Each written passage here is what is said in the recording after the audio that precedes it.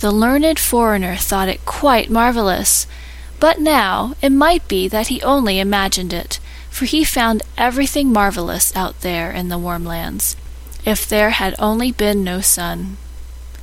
The stranger's landlord said that he didn't know who had taken the house opposite.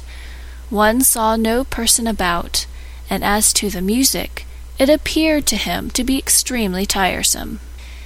"It is as if someone sat there and practiced a piece that he could not master. Always the same piece. I shall master it," says he. But yet he cannot master it, however long he plays. One night the stranger awoke.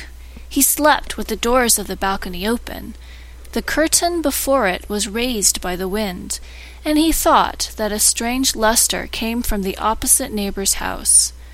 All the flowers shone like flames, in the most beautiful colors, and in the midst of the flowers stood a slender, graceful maiden. It was as if she also shone. The light really hurt his eyes. He now opened them quite wide. Yes, he was quite awake. With one spring he was on the floor. He crept gently behind the curtain, but the maiden was gone. The flowers shone no longer, but there they stood, fresh and blooming as ever. The door was ajar, and far within the music sounded so soft and delightful, one could really melt away in sweet thoughts from it.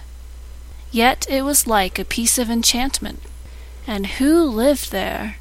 Where was the actual entrance? The whole of the ground floor was a row of shops, and there people could not always be running through. One evening the stranger sat out on the balcony. The light burnt in the room behind him, and thus it was quite natural that his shadow should fall on his opposite neighbor's wall. Yes, there it sat, directly opposite, between the flowers on the balcony. And when the stranger moved, the shadow also moved, for that it always does.